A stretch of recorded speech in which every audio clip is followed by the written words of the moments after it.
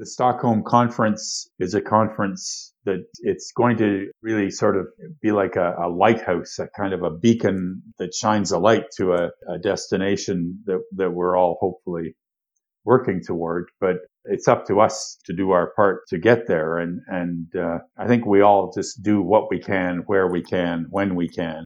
If you look across history in sort of decades of progress, then one does see that although the problems are increasing, there's also a great deal of progress that has been made. And, rights-based mechanisms are a key to progress, and ideas like common heritage, which implicitly bring humanity together,